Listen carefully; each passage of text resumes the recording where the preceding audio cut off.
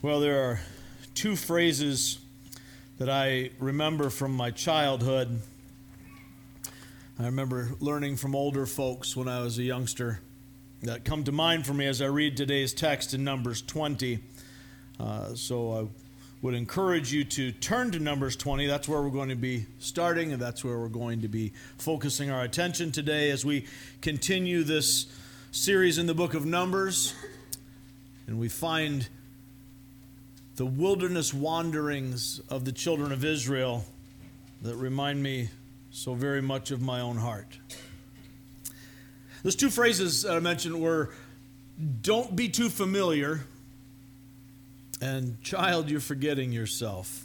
I heard those a few times. Moses and Aaron become guilty of both of these things in today's passage. Now, I remember my grandfather, who was just kind of a bear of a man, a big, strong farmer, and very, very loving. He was not, off in the distance or something. But if I would ever get where I forgot that he was an authority figure and I was not, he'd say, "Don't get too familiar." He would be happy to have us sit in his lap and tell us stories, but if there was ever a time when we would overstep our bounds or not have the proper respect, he'd let us know. "You're getting too familiar. We're not peers. I'm not you, you're not me." Now, he would do that gently, as long as gently worked. And if gently didn't work, then it would be a little less gently. I remember hearing an older woman. I remember it because she said it to me. She said, "Child, you're forgetting yourself." Because I was getting a little too wound up, a little too out of control. If you knew me back then, you know that was pretty normal for me.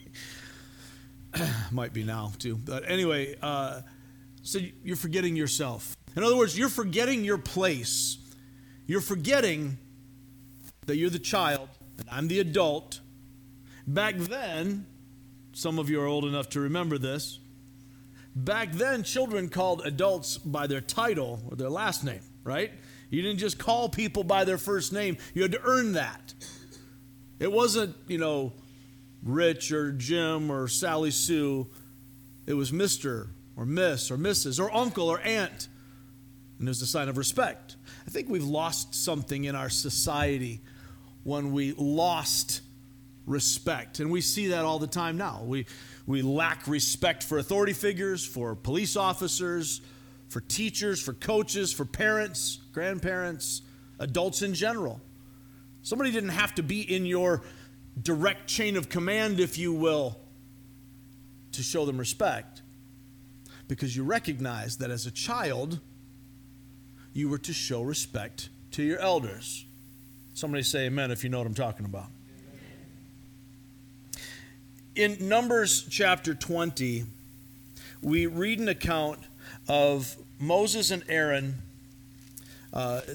Moses specifically by name. Aaron is included, so he's obviously connected and involved in this, becoming too familiar and forgetting themselves. They forget themselves and fail to honor God in the process. Let's read, if you will, from Numbers chapter 20. We'll read the first 13 verses. I'm reading from the NIV, and as you know, Heaven's preferred translation is the NIV 1984 edition. 2011 is okay too if you got it. If you got an ESV, that's all fine. But if it sounds a little different in your rendering that you have from what I have here, it's not because the text is different. It's because that particular translation is slightly different. We're translating from Hebrew into English, and if you've done any foreign language stuff, you know there are multiple ways to say the same thing. We don't have direct equivalents. None of that has to do with the text. I just don't want you to be confused if you're following along. So here we go, starting with verse 1. In the first month, the whole Israelite community arrived at the desert of Zin, and they stayed at Kadesh. There Miriam died and was buried. Now there was no water for the community, and the people gathered in opposition to Moses and Aaron. they quarreled with Moses and said, "If only we had died when our brothers fell dead before the Lord. Why did you bring the Lord's community into this desert, that we and our livestock should die here? Why did you bring us out of Egypt to this terrible place? It has no grain or figs, grapevines or pomegranates, and there's no water to drink." Moses and Aaron went from the assembly to the entrance of the tent of meeting and fell face down. And the glory of the Lord appeared to them. The Lord said to Moses, "Take the staff, and you and your brother Aaron gather the assembly together. Speak to that rock before their eyes, and it will pour out its water. You will bring water out of the rock for the community so they and their livestock can drink." So Moses took the staff from the Lord's presence, just as he commanded him. He and Aaron gathered the assembly together in front of the rock, and Moses said to them, "Listen, you rebels, must we bring you water out of this rock?" Then Moses raised his arm and struck the rock twice with his staff. Water gushed out, and the community and their livestock drank. But the Lord said to Moses and Aaron, "Because you did not trust in me enough to honor me as holy in the sight of the Israelites, you will not bring this community into the land I give them." These were the waters of Meribah, where the Israelites quarreled with the Lord, and where he showed himself holy among them. This is the word of God, bearing the authority of God, read in your hearing. Receive it in faith. Father, as we encounter today's text, I pray that you would open our eyes, our minds, our hearts, that we might see beyond our framework and what we are inclined to want it to say, that we would receive what you give us in the text. Lord, speak beyond your servant's faltering tongue. Protect us from the schemes of the evil one who longs to deceive and discourage and distract us today. Help us not merely to be hearers of the word, but to be doers of it. That what you are working in our hearts would take root and change us. Father, let us be changed for your glory today. In Christ's name we pray. Amen. As we look at Numbers 20, we need to look at it also in light of 1 Corinthians 10. So I'm not going to have you look up a lot of passages today. I'm not planning to have you look up any, but you know I get excited sometimes, so we might have you do so. But I'm going to have you turn to 1 Corinthians chapter 10.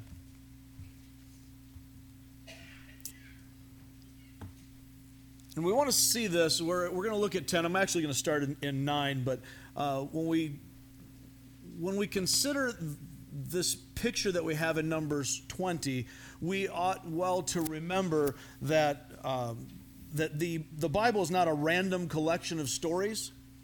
It's not a random collection of inspirational thoughts. It's not given to us to confuse.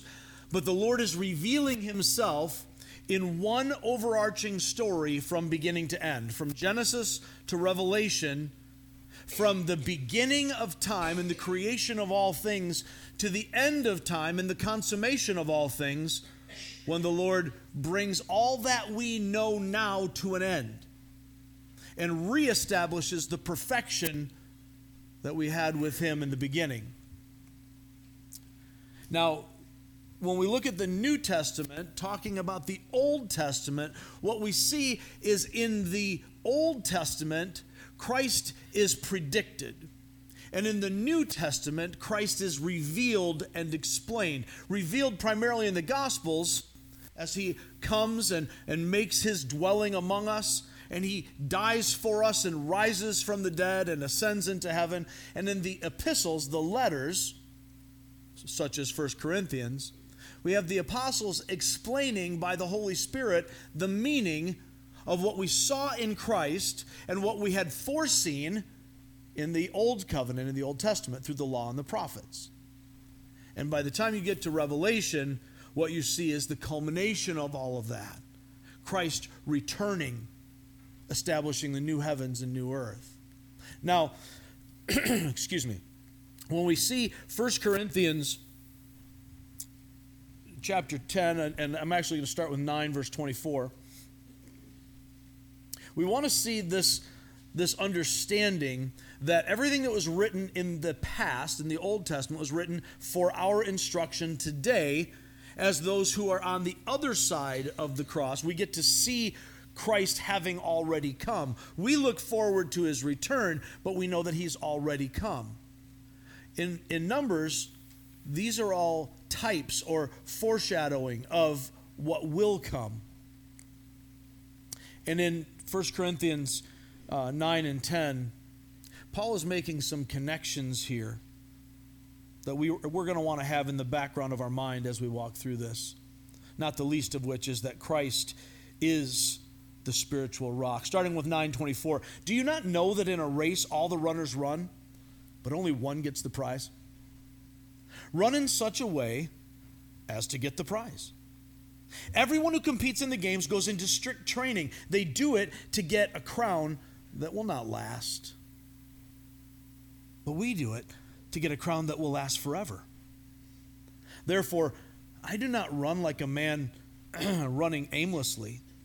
I do not fight like a man beating the air. No, I beat my body and make it my slave, so that after I have preached to others, I myself will not be disqualified for the prize.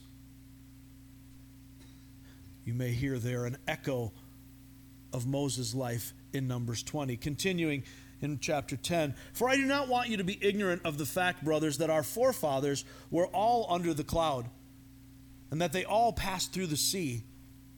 They were all baptized into Moses in the cloud and in the sea. They all ate the same spiritual food and drank the same spiritual drink, for they drank from the spiritual rock that accompanied them, and that rock was Christ. Nevertheless, God was not pleased with most of them. Their bodies were scattered over the desert. Now, these things occurred as examples to us, to keep us from setting our hearts on evil things as they did. Don't be idolaters, as some of them were. As it is written, the people sat down to eat and drink and got up to indulge in pagan revelry. We should not commit sexual immorality, as some of them did, and in one day 23,000 of them died. We should not test the Lord, as some of them did, and were killed by snakes. And do not grumble, as some of them did, and were killed by the destroying angel. These things happened to them as examples, and were written down as warnings for us, on whom the fulfillment of the ages has come. So, if you think you're standing firm, be careful that you don't fall. No temptation has seized you except what is common to man. And God is faithful. He won't let you be tempted beyond what you can bear, but when you are tempted, he will also provide a way out so that you can stand up under it. This text that Paul is talking about here is often abused and misapplied. How many times have you heard folks say, God won't give you more than you can handle? Anybody heard that? Nod your head if you've heard that before, right? How many times have you heard people say, God will never test you beyond your ability to cope with it? That's not what the text says.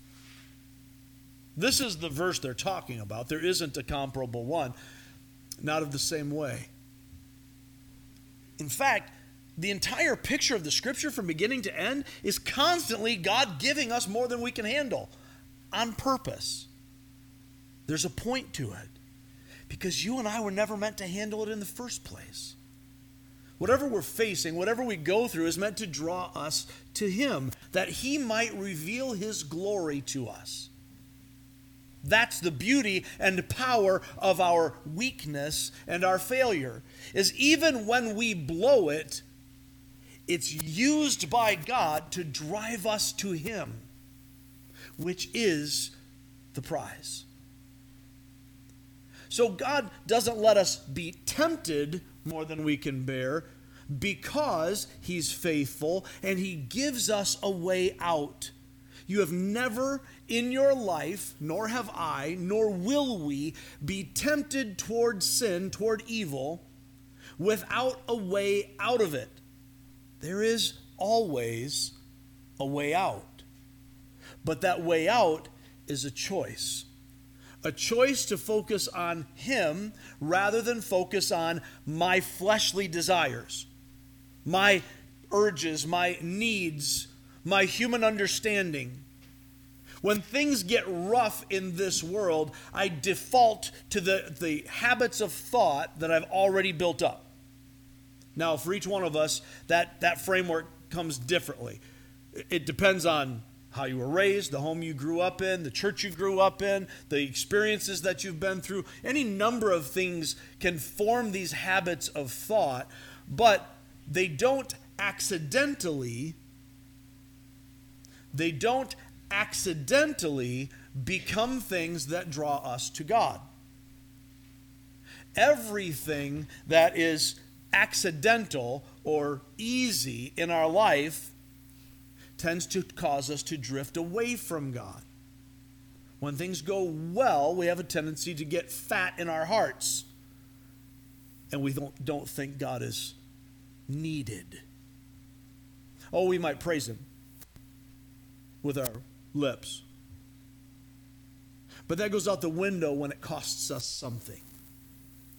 We only praise Him with our lives when there's a conviction inside that this is reality.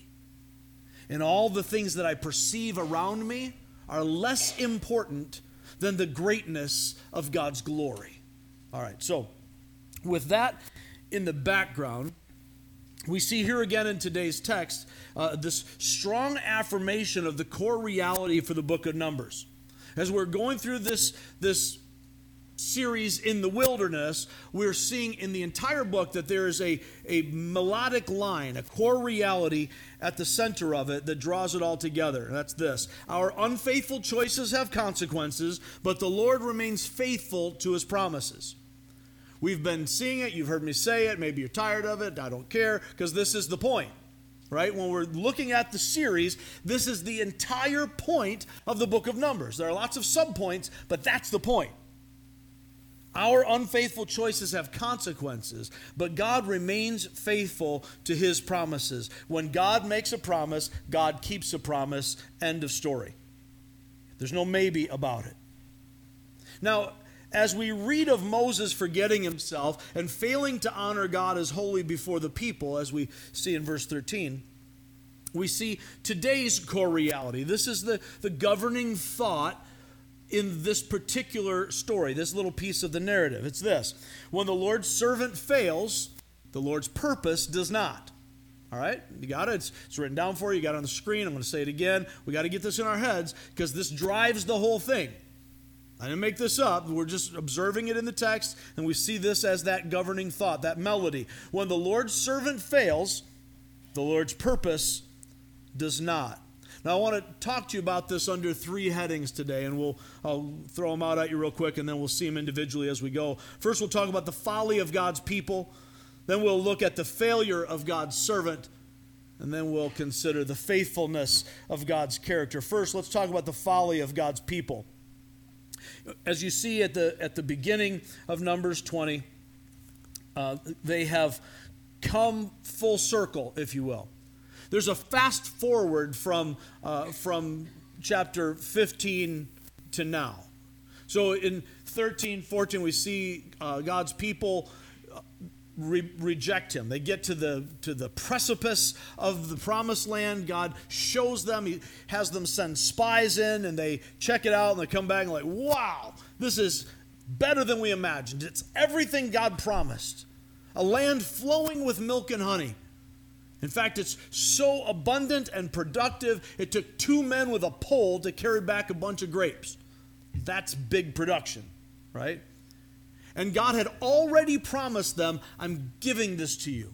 You don't have to take it. I'm going to give it to you. This is your inheritance from me. You're going to come in here. You're going to live in cities you didn't build. You're going to harvest from fields you didn't tend. I'm going to give it to you. And for my glory, in my name, you're going to drive out all the nations from this place. We see elsewhere, as we put the rest of the story together, that this is because those nations were in rebellion against God, because they didn't know God, they rejected God, lived for themselves. God is driving them out. He actually, there's a phrase that gets used throughout the history of it, that he puts them under the ban. They are to be dedicated to the Lord by being completely wiped out.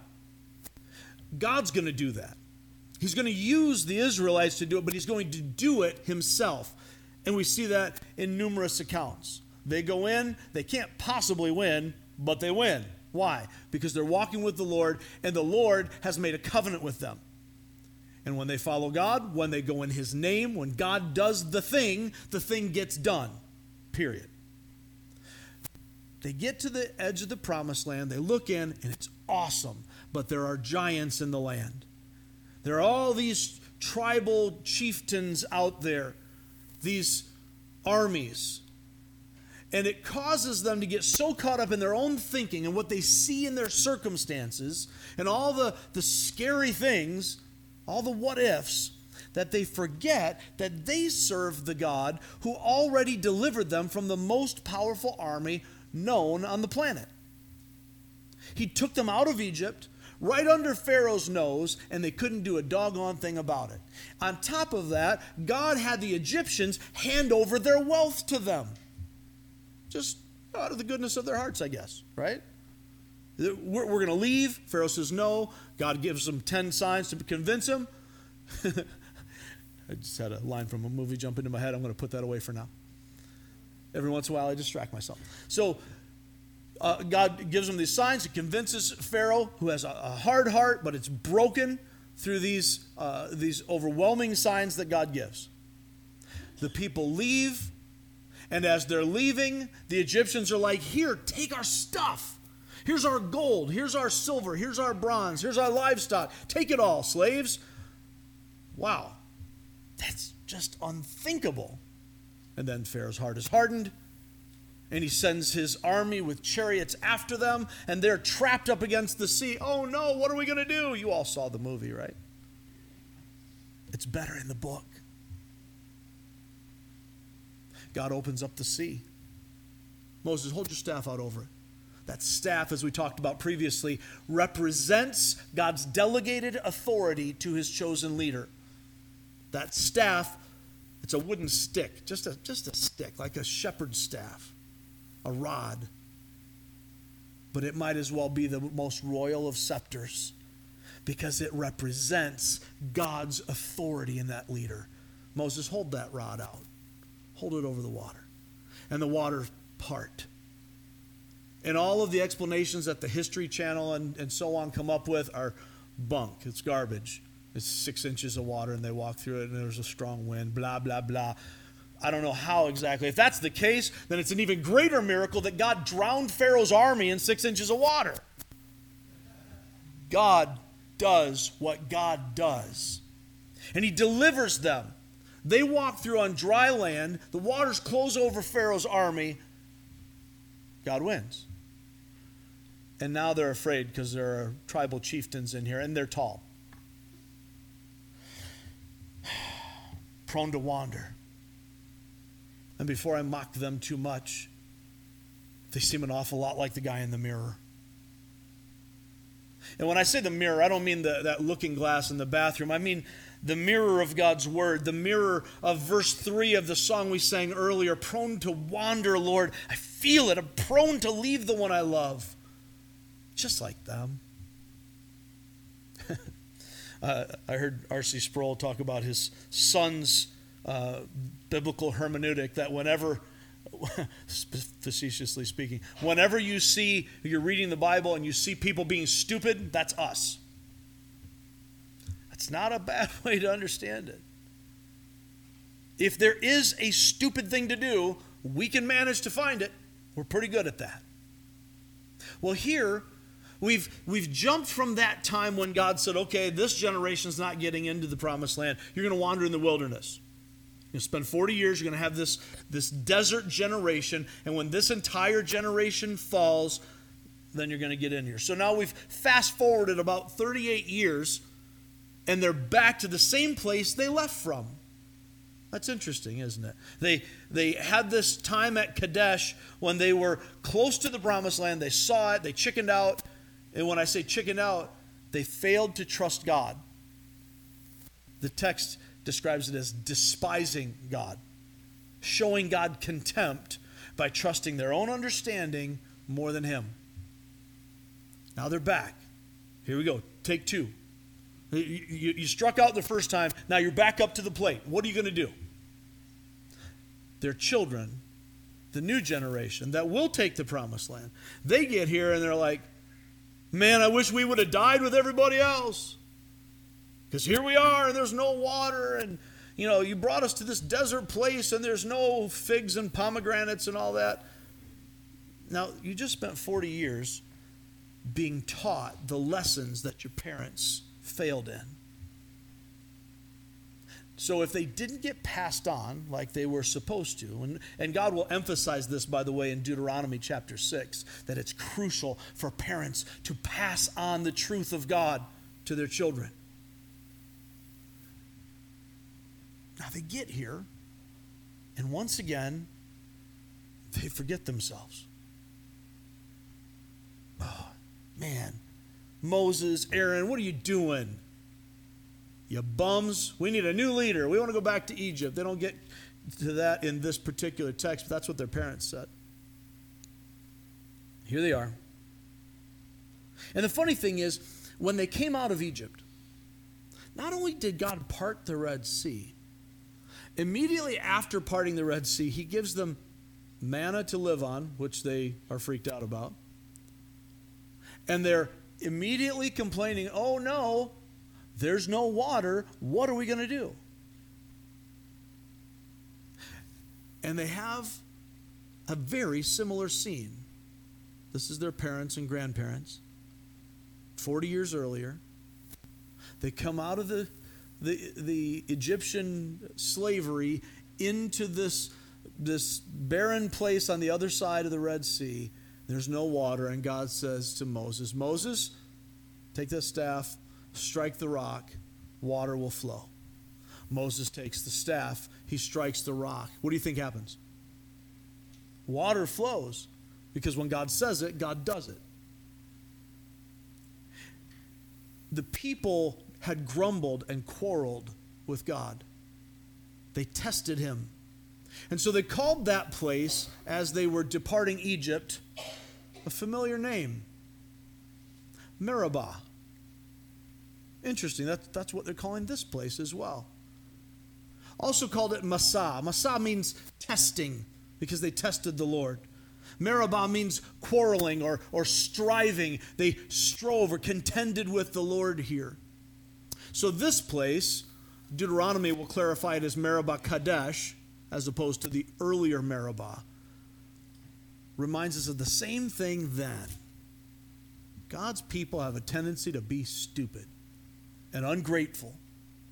And they grumble, and they quarrel, and they complain, and they strive against the Lord.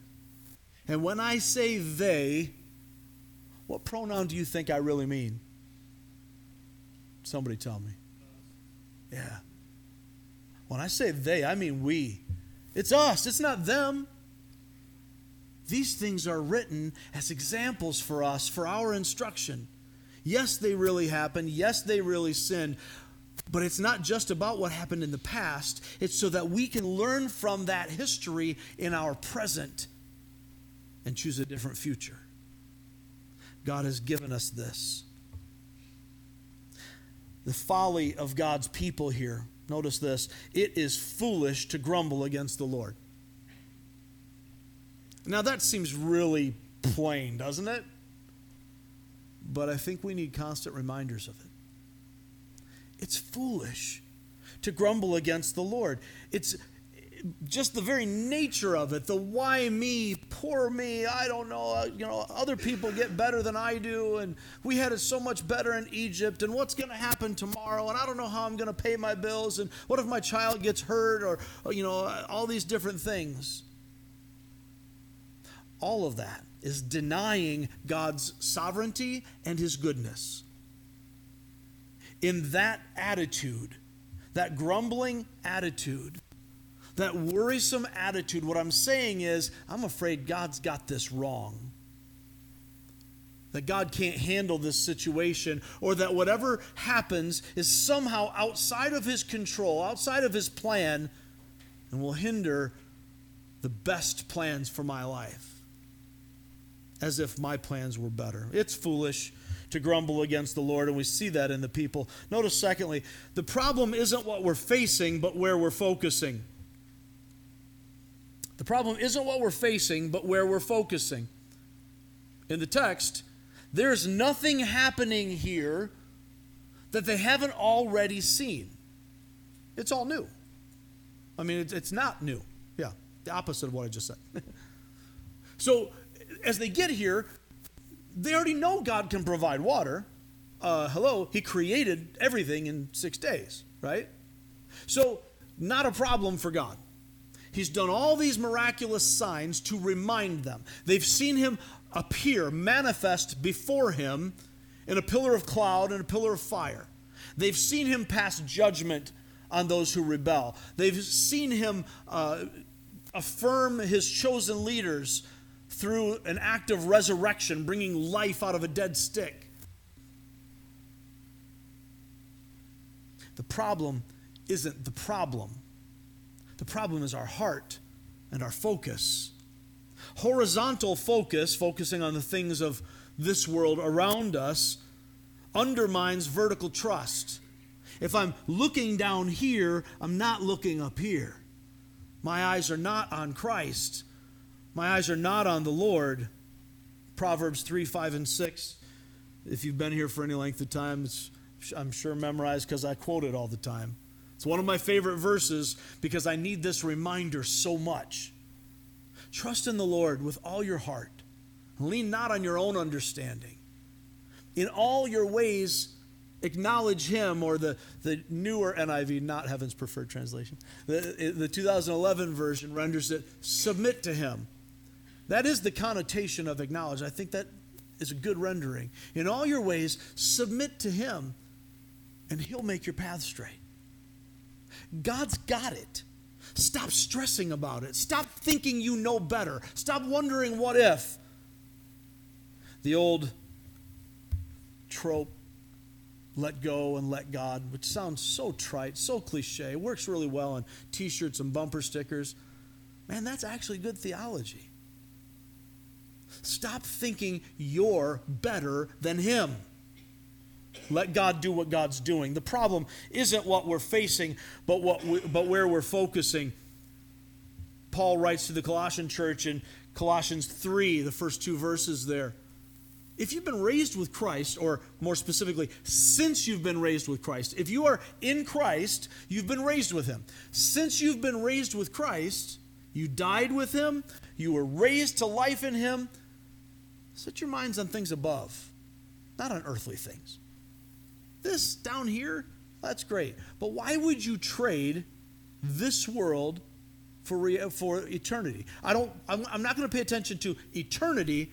I'm going to focus my attention here where things are going to last, 70, 80 years? These days, modern medicine, you're getting in your 90s. Maybe a couple of people get to 100. Or eternity, never ending. Let's have a smarter choice.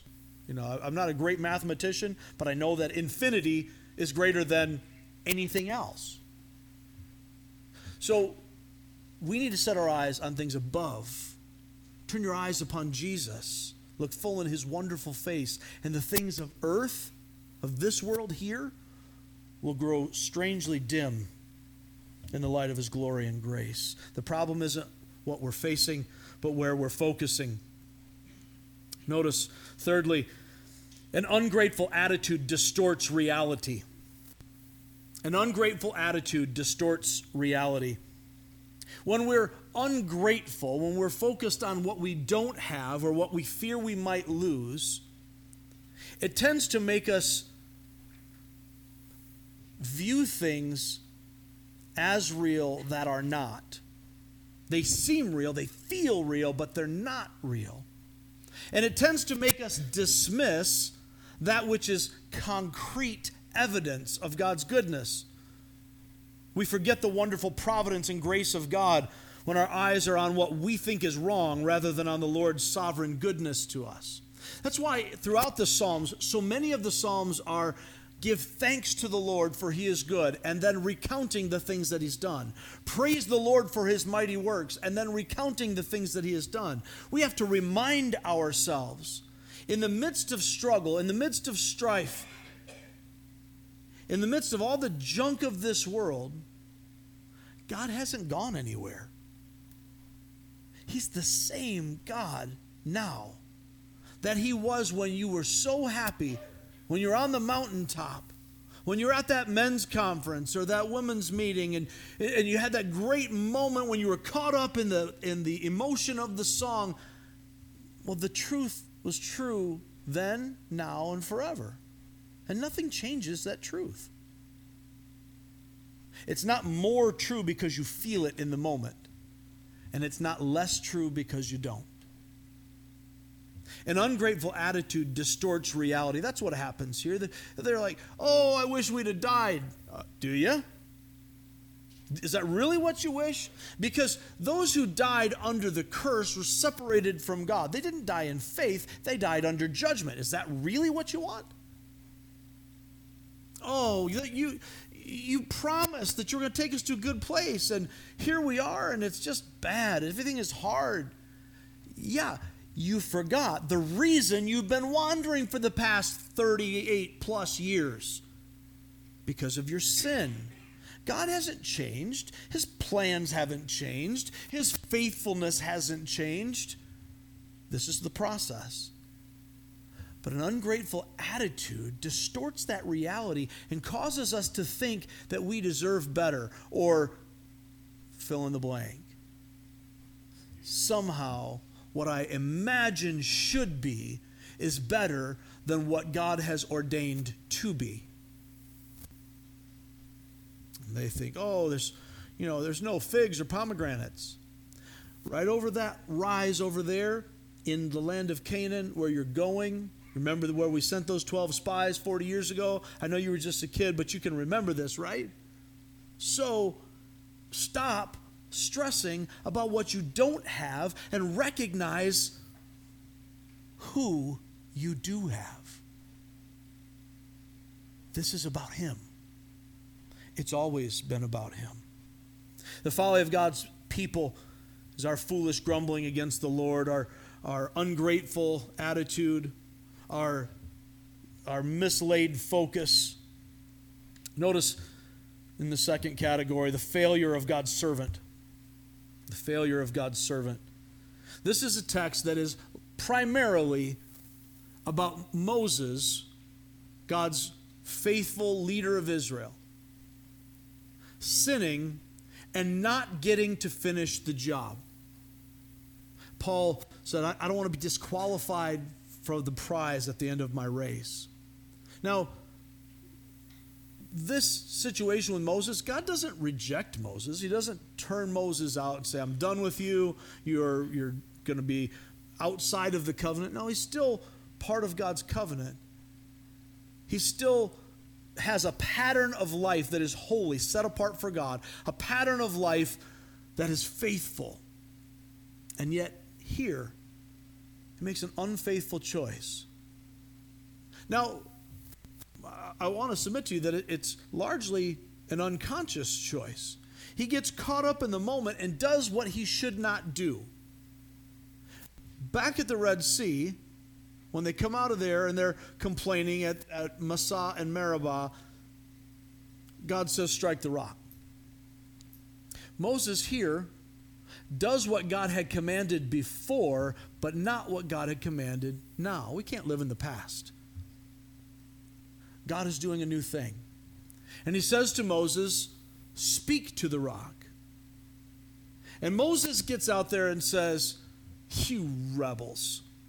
You think he's happy with the people? Does he sound happy? You rebels. Do we have to do this for you? Do we have to bring water out of this rock? Hold up. Wait a minute. Something ain't right. Moses, did you think you were bringing water out of the rock?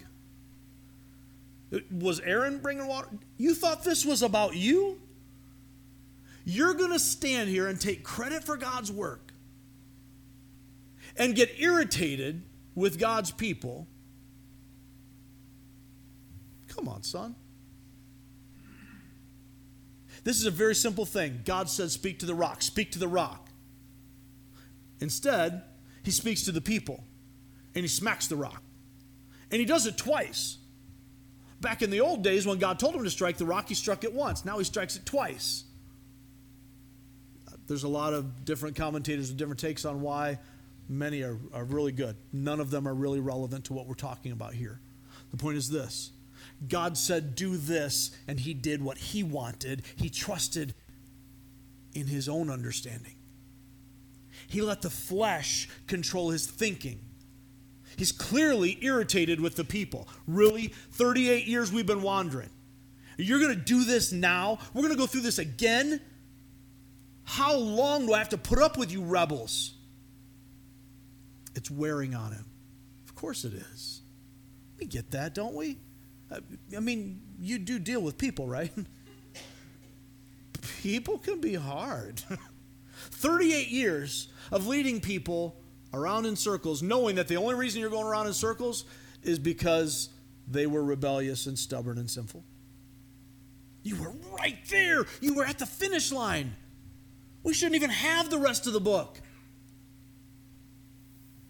And now I got to walk around for 38 years, for 40 years total, because of your sin, and now you're going to get me in trouble with God? Come on, man. And Moses is, it's not like he's feeling something you and I haven't felt. There's no temptation that he's going through or that you're going through that isn't common to us. And there's a way out. The way out is to choose to trust God instead of myself. In the moment, Moses isn't thinking about God. And he lets the flesh direct his activity. And God says, what you did was dishonor me. By doing your thing instead of my thing, which is the root of all sin, you thought for a moment, maybe not consciously, but your prideful heart felt like you were God, not me. I am the Lord. Don't miss out on what that means when we say the Lord. Lord is master, chief, captain, boss, ruler. I have authority as God. Moses, you got nothing. The only authority you have is what I give you. And I have supported you and stood by you. Man, even as I say this, if I were God, I mean, none of these people would have been around. Boom, we would swallow you all up in the ground.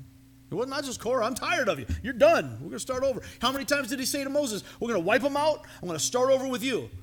Now we got Moses. Moses, I'm going to wipe you out. I'm done with this. Good thing I'm not God. I'd have done the same thing to me. The number of times I failed the Lord just this week. And it's Sunday.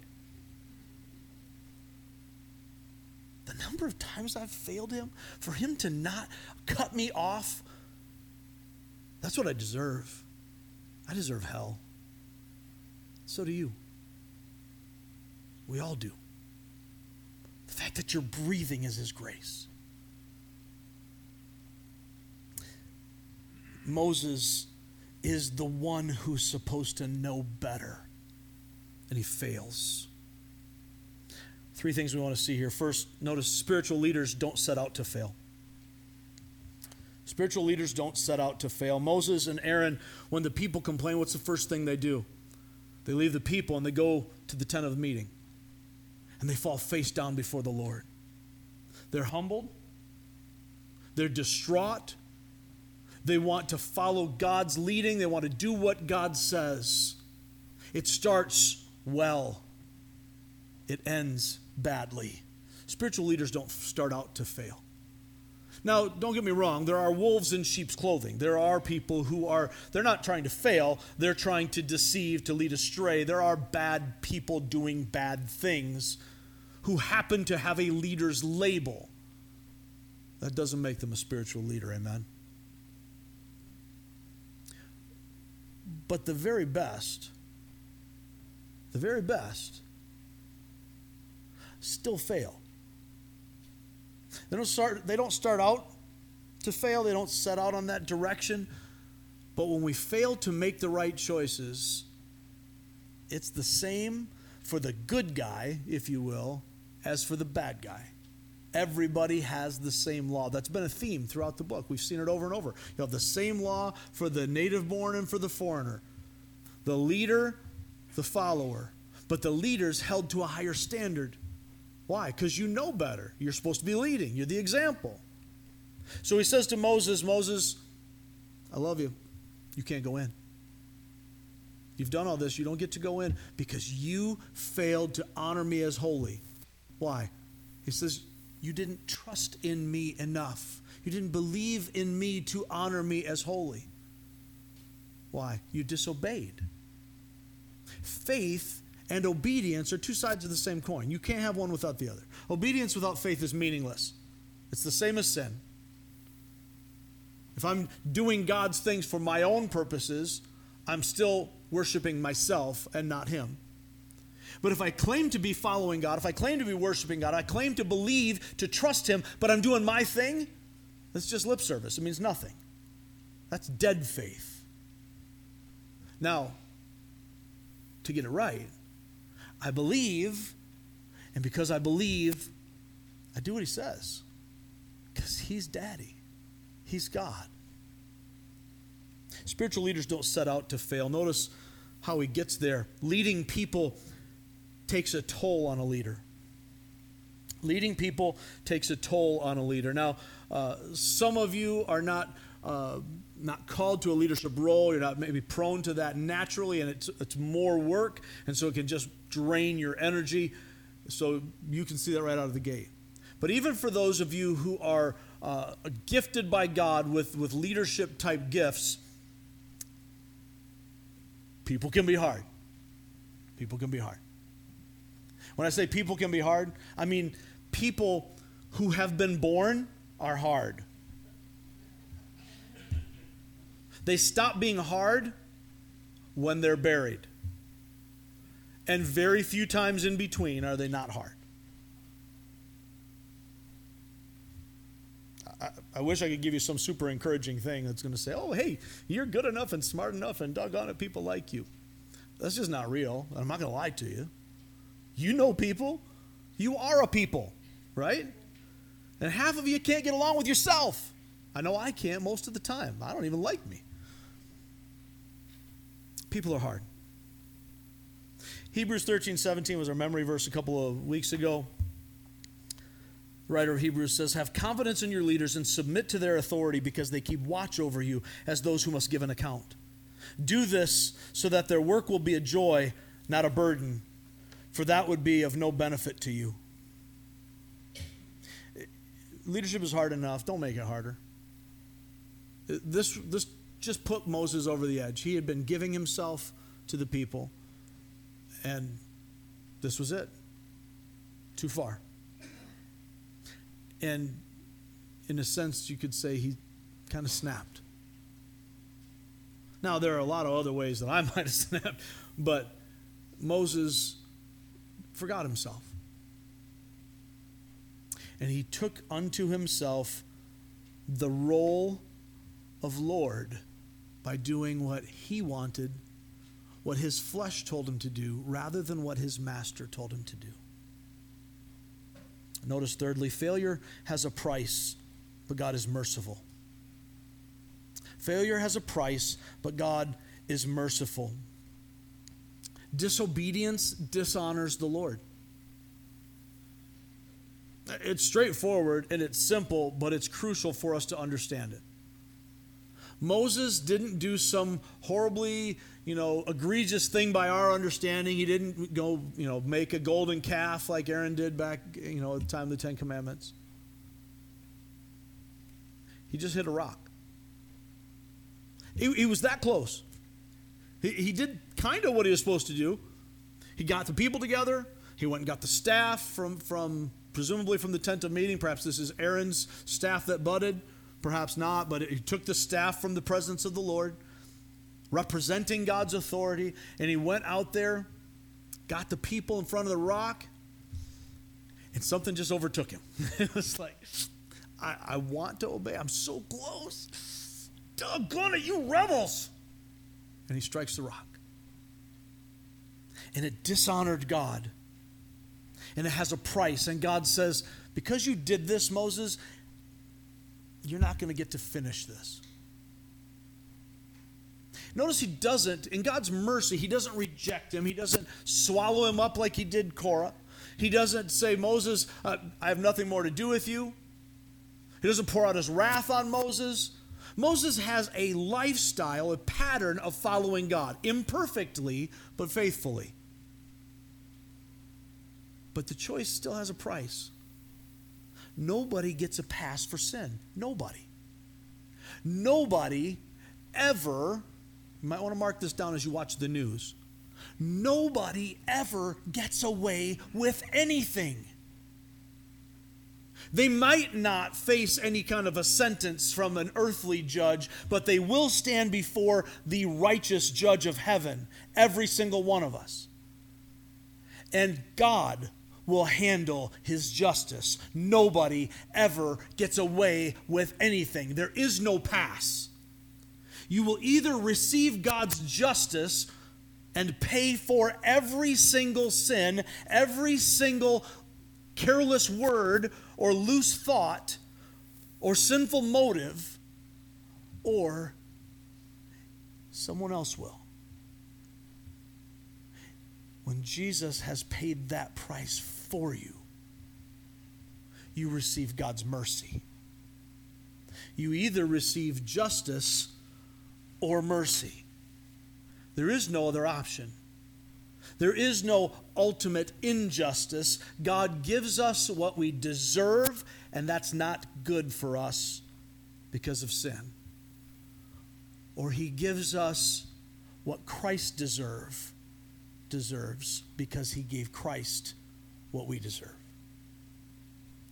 He took on my penalty and yours, the sins of all of us.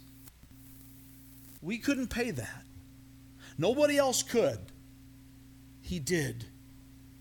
All we have to do is to believe, to trust him, to put all our hope in him.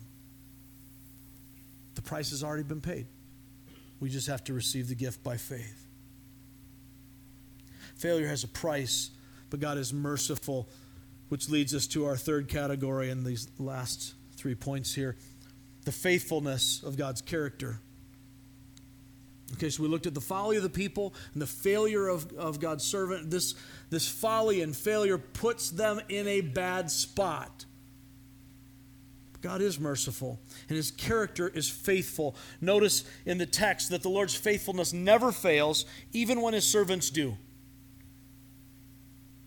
His love never fails. It never gives up. It never runs out on them. Point one here, a leader's failure is not bigger than God's plan. A leader's failure is not bigger than God's plan. We've all seen the national scandals, not just of secular leaders. I honestly am not overly stressed about the unbelieving world acting like the unbelieving world. I get really bothered by Christian leaders who fall. I get really angry about those who deceive. Some of you have heard me rant about that. Those who claim to be Christian leaders and mislead and prey upon the flock. I got a problem with that. Not real shocking. My heart bleeds over those who have been so faithful and make stupid choices. And they fall into scandal, and the church gets a black eye, and people get hurt.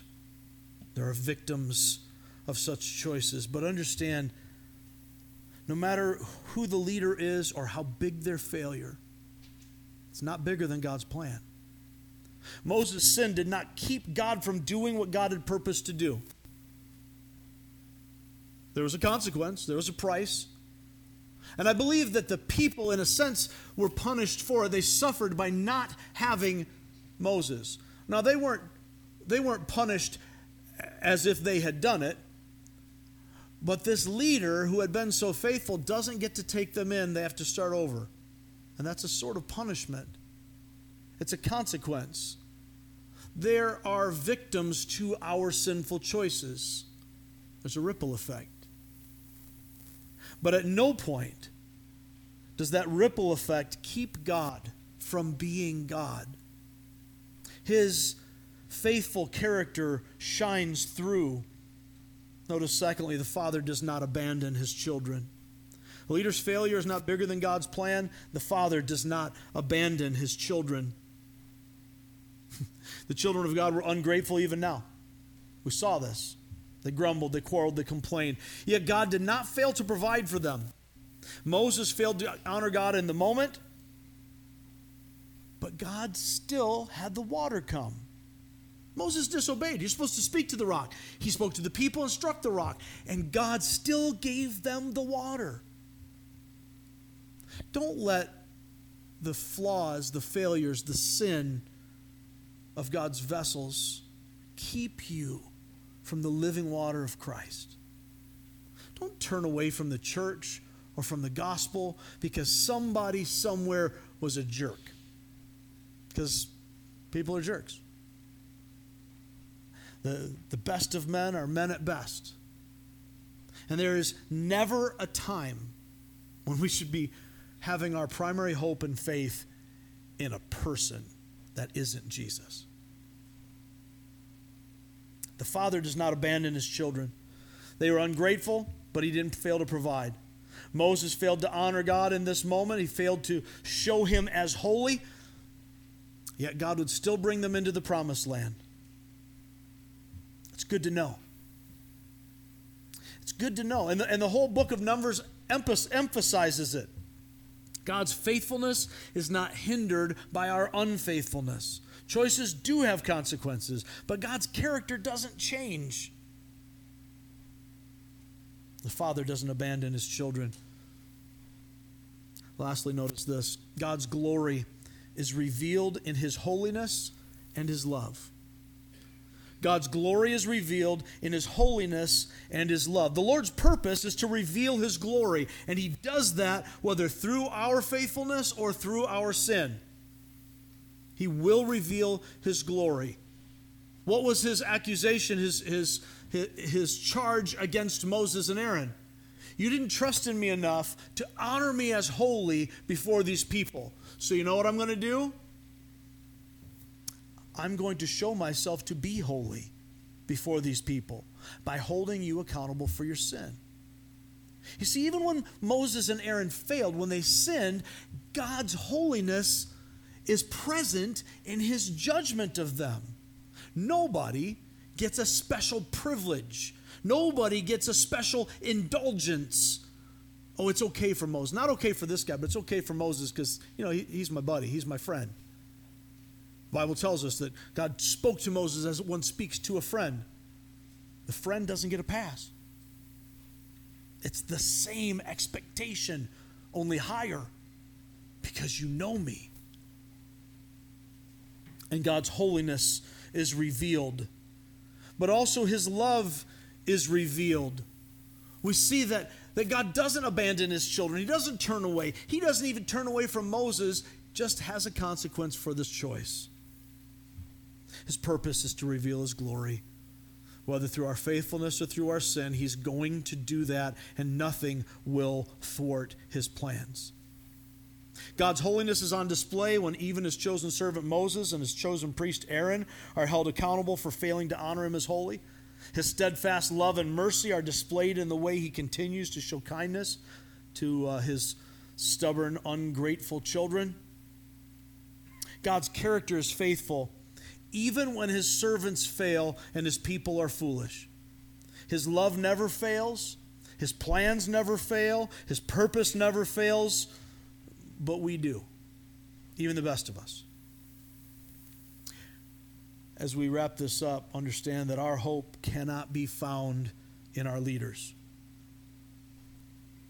I'm going to say that again because I hope it resonates with you. You got to understand this.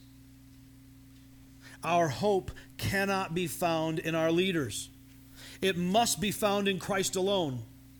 He is the solid rock on which we stand. And out of that rock comes a never-ending flood of living water.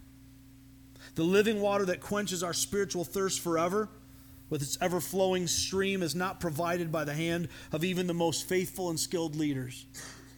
The best of men are men at best.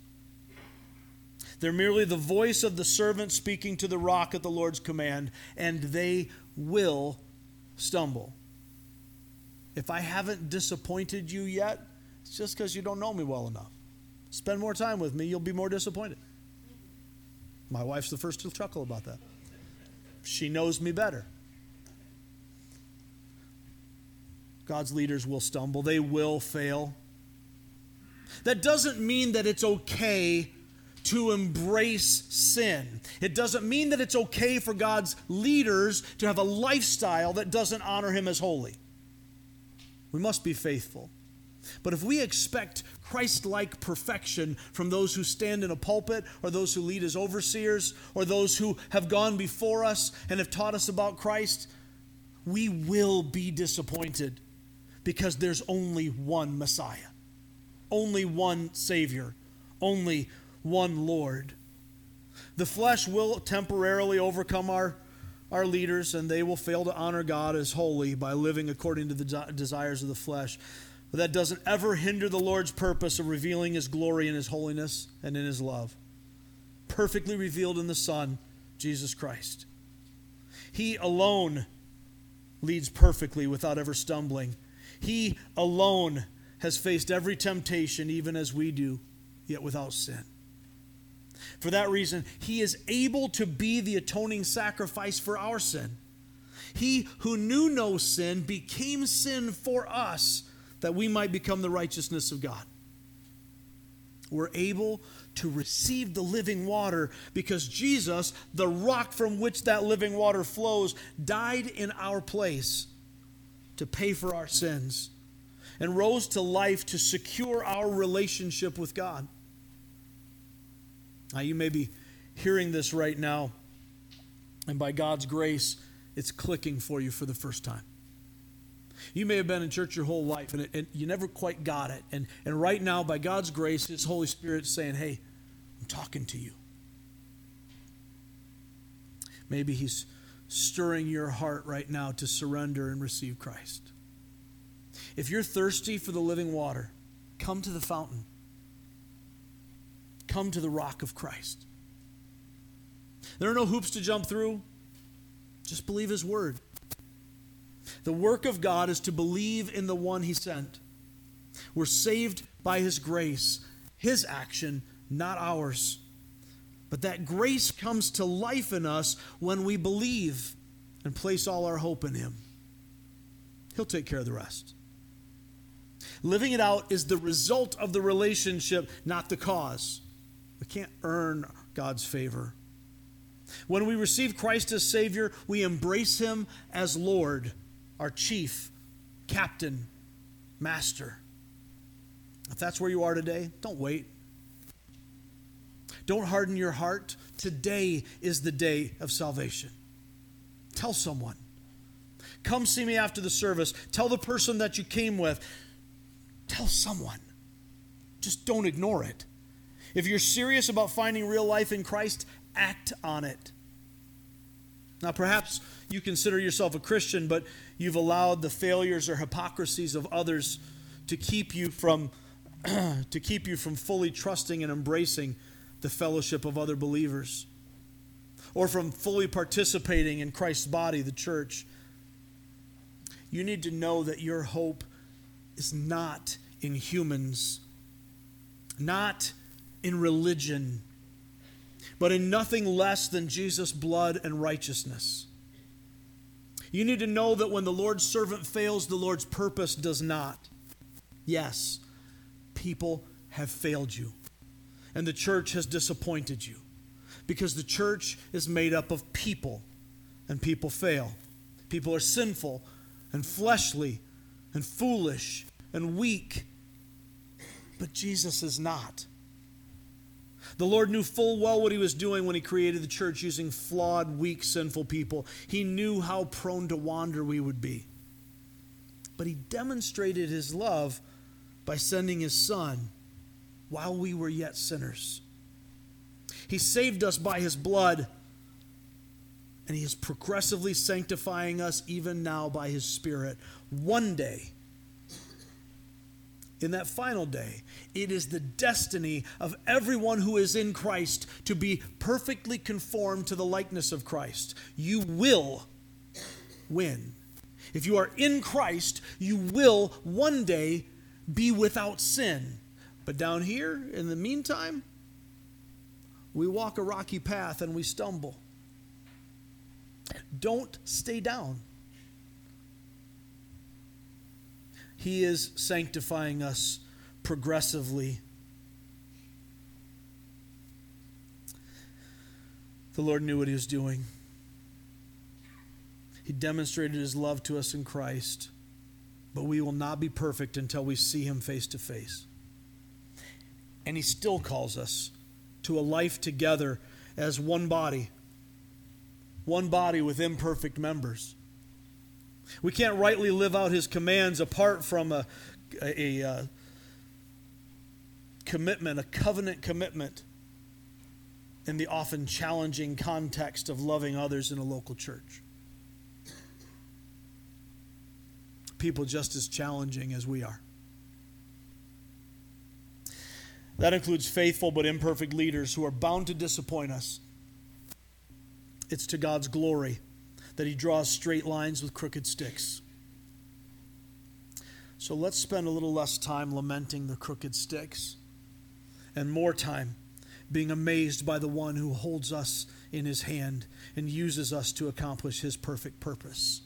Let's pray together. Father God, there are no words that can adequately express the infinite nature of your grace and an appropriate level of gratitude. So Lord, as we look at what you have done here in these Old Testament stories, written as examples for our instruction and our warning that we might not be like that we might choose a different path, we are so thankful that you sent your Son Jesus when we were not even desiring you. You sent your Spirit to us to change our hearts, to open our eyes, to take the hardness and make it soft so that we could receive the message that you have for us. Lord, I know that I will never be worthy of the calling. But it was never about me in the first place. And so I pray for our leaders. I pray for our overseers. I pray for the pastors of the other churches in our community. Father, make us faithful. Be merciful toward us in our weakness and our failing and our wandering. Seal our wandering hearts to you. Father, I pray also that you would expose the wolves in sheep's clothing. Those who would lie to your people and distort your word and pervert the pulpit. Expose them, Father. Take the lampstand from among them. it never be so here. But Father, if we ever at this church fail to glorify you, remove us. And Father, to the extent that I fail to glorify you, remove me.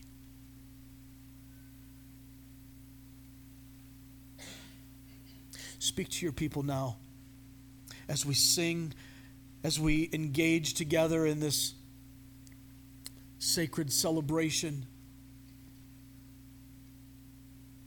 Lord, speak beyond this moment, that your Spirit and your word might cut through us like a two-edged sword throughout this day and this week, that you would bring us back again to gather with your people. I pray this in Jesus' name. Amen.